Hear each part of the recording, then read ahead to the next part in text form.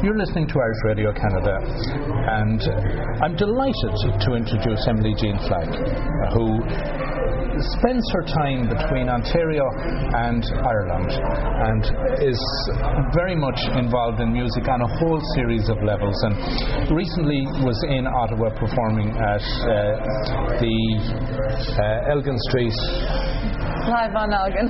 Live on Elgin. Emily, thanks a million for coming along for chat. Yeah, thanks so much.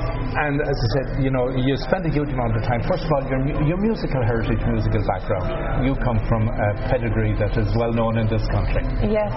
You're one of the Leahys. Well, yes, my mum is one of the Leahys. Yeah, well, you're one of the Leahys. I'm an extraction of it, yes. Yes. Oh. Yes. And you know what? It's true. Like, there's so many of us that you kind of all just feel, it's part of who you are. Yeah, it is part. So you've grown up with music. Definitely. Mom's a singer, and a dancer and a musician as well. And so I think I started actually dancing first. Mom would have gotten me into the dancing, Canadian step dancing, and piano lessons and all the rest. And then singing, she would have taught me. But it was just in the house. You'd just be around it all the time. So when would you say you picked up your first instrument? Oh my gosh, I don't know about that. Well, I think I started dancing probably around 4. I think 4. Yeah. I don't even know, because Mom was singing all the time, so I would just kind of imitate her from God knows what age. And then I think when I started really taking it seriously, it was more, I think I was like 7 or 8 when it came to the singing. The reason I'm asking is I have a little granddaughter and she's just coming up on 4, so she dances around the place. But it's at what stage do you transition in a way from something like dancing where the music goes to producing music rather than reacting to music? I find it I have a ton of younger cousins right now too, and there would be a slight divide between the eldest few of us and then the rest of them now, and so they're all kind of going through that stage of you're surrounded by it and it's just kind of part of your life, but when does it become, if it becomes something you really want to take seriously? And I think for me, Mom got me into, and Dad I should say, got me into the lessons, and I was doing the competitions there in Canada for the dancing, and then I quit altogether and continued singing, but it was a few years after, I think it was 12, that I actually said, okay, whoa, I kind of want to do this. And then, so it's interesting how people come to it, but yeah, for sure I was surrounded by it. There was no chance I wouldn't get away. So now, or at that time, what was your instrument of choice? So where were you being drawn? I think the singing, for sure. So it would be a voice rather than right. Yeah. And do you play an instrument? Yes, piano. I play piano. So that's where. So when did that interest? Well, I was doing a classical, Royal Conservatory piano lesson. And I hated it. I know the feeling. Although my piano teacher, I'll give a shout out to this Sherry Johnson, because she was so patient with me. My gosh.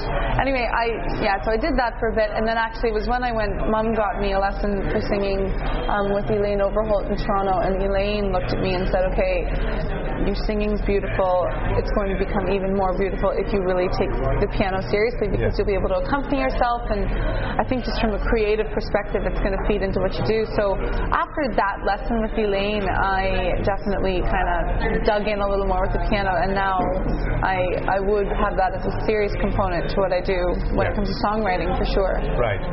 So then through your, what would be high school, you would have been focused on study, and then at what point then did you figure that, well, I'm going to take music seriously as a career? It was a gradual process, because in high school I was able to go out on tour with Mum and also my aunt Natalie. That's Natalie McMaster. Natalie McMaster. So I was on tour for Christmas tours and some summer tours, so I got a taste of it, I would say, for that.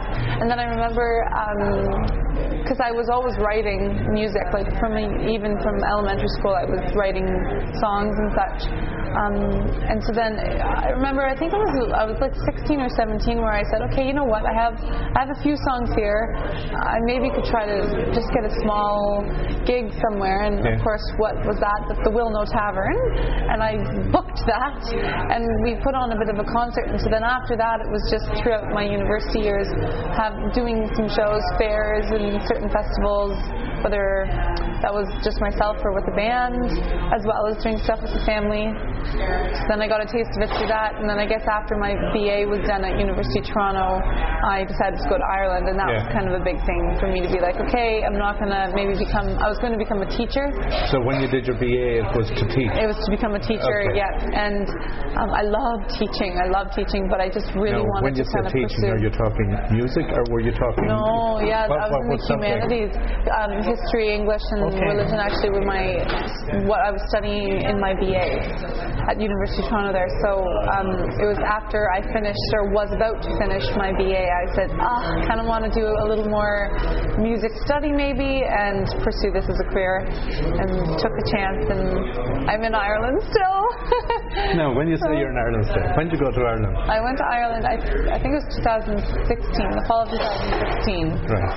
And I did my master's at the Irish World Academy at University of Limerick in traditional song. And we were chatting a little earlier before we started coming on here, and some of the people that you've come in contact with we're familiar with here, because we've had Blackie O'Connell and Cyril O'Donoghue here in Ottawa. Great experience. Like Blackie, when I first moved to Ireland, I had like our chorus, my group of people, a few of them are pipers, and so they knew where the different sessions were and all the rest. So one of the first sessions I went to was Dan O'Connell's in Ennis, which is where Blackie has his Friday night session, and I remember getting up to dance, and there is nothing like dancing to him playing. It's just wild. Anyway, great memory. Aside from even dancing, I must say, how he plays the pipes. Oh, it's the drive. They talk, but the pipes, they speak. They really do. And I was actually talking to another musician there in Ennis, Anne-Marie McCormick, who's a great fiddler, and we were talking about when you meet people that have that same energy you have, it's just insane. The fire it really is when you're in the same room together, whether you're playing together or not. It's just electric, and my God, would you get that with Blackie? It's great. So when you transitioned from Canada over to Ireland, had you been ever in Ireland before? No, I hadn't. So here you grew up immersed in the music scene here. Yes. And the music scene you grew up in, immersed in, is very much a derivative of what comes from Ireland. Exactly. So when you found yourself, particularly in County Clare, and particularly in Ennis and in that whole area, it must have been like, have I won the lottery?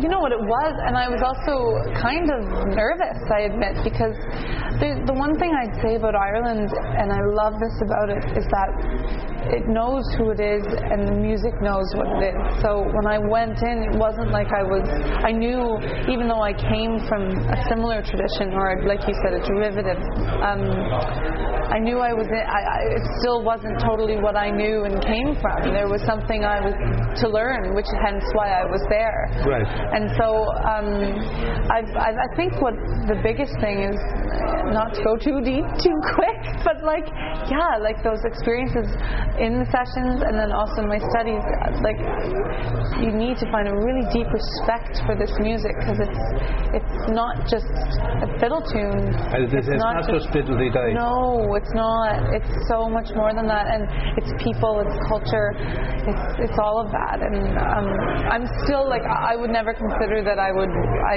be aware of it all now. I feel like I'm still digging in, and I'm sure everybody is. Like the history is there. But now, going back to Limerick and going back to your master, what specific area were you focusing on traditional songs, right? Which was, oh my gosh, quite the shocker, because I was assuming, like in Canada here, at least I didn't grow up singing much traditional Irish or Scottish. Sean-O's.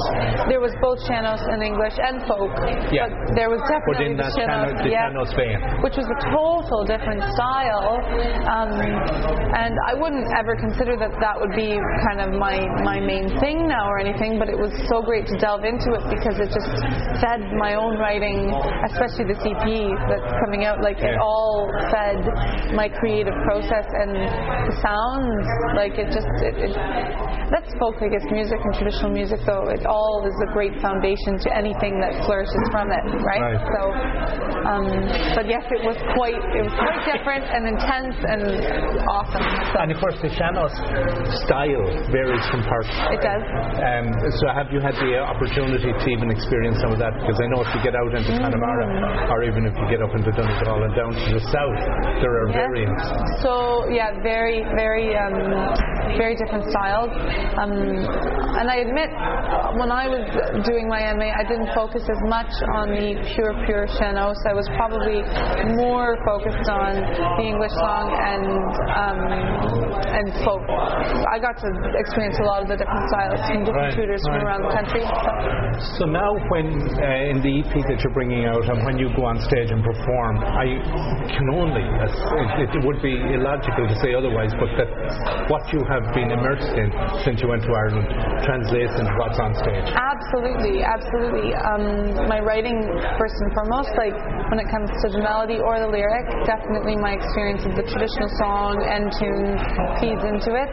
It's always been an interest of mine, whether I realized it at the time or not, to kind of bridge the old and the new in my music. I love traditional music. It's what I would, going to the gym, I'd probably listen to trad tunes rather than pop, but yet I write more contemporary music in everyday life for me. So I like just to have the two combined in my own style is really important, and it's great. It feeds me. So where can you see yourself spending your life then? Oh, dear Lord, I don't know. You know what? So what I will say is I'll follow where I guess the music takes me, because something that's also great is that having moved away from Canada, I'm also, whenever I come back, I realize just how rich our own musical culture is here, in folk, in trad, in contemporary, all of these. So I'm not going to say that I'll stay in Ireland for the rest of my life. I'm not going to say I won't. Like I love my life there, and of course all the music's being made there. The musicians right now that I'm working with are all there. Pete Wallace, who produced the album, and there's a serious creative component to what I do.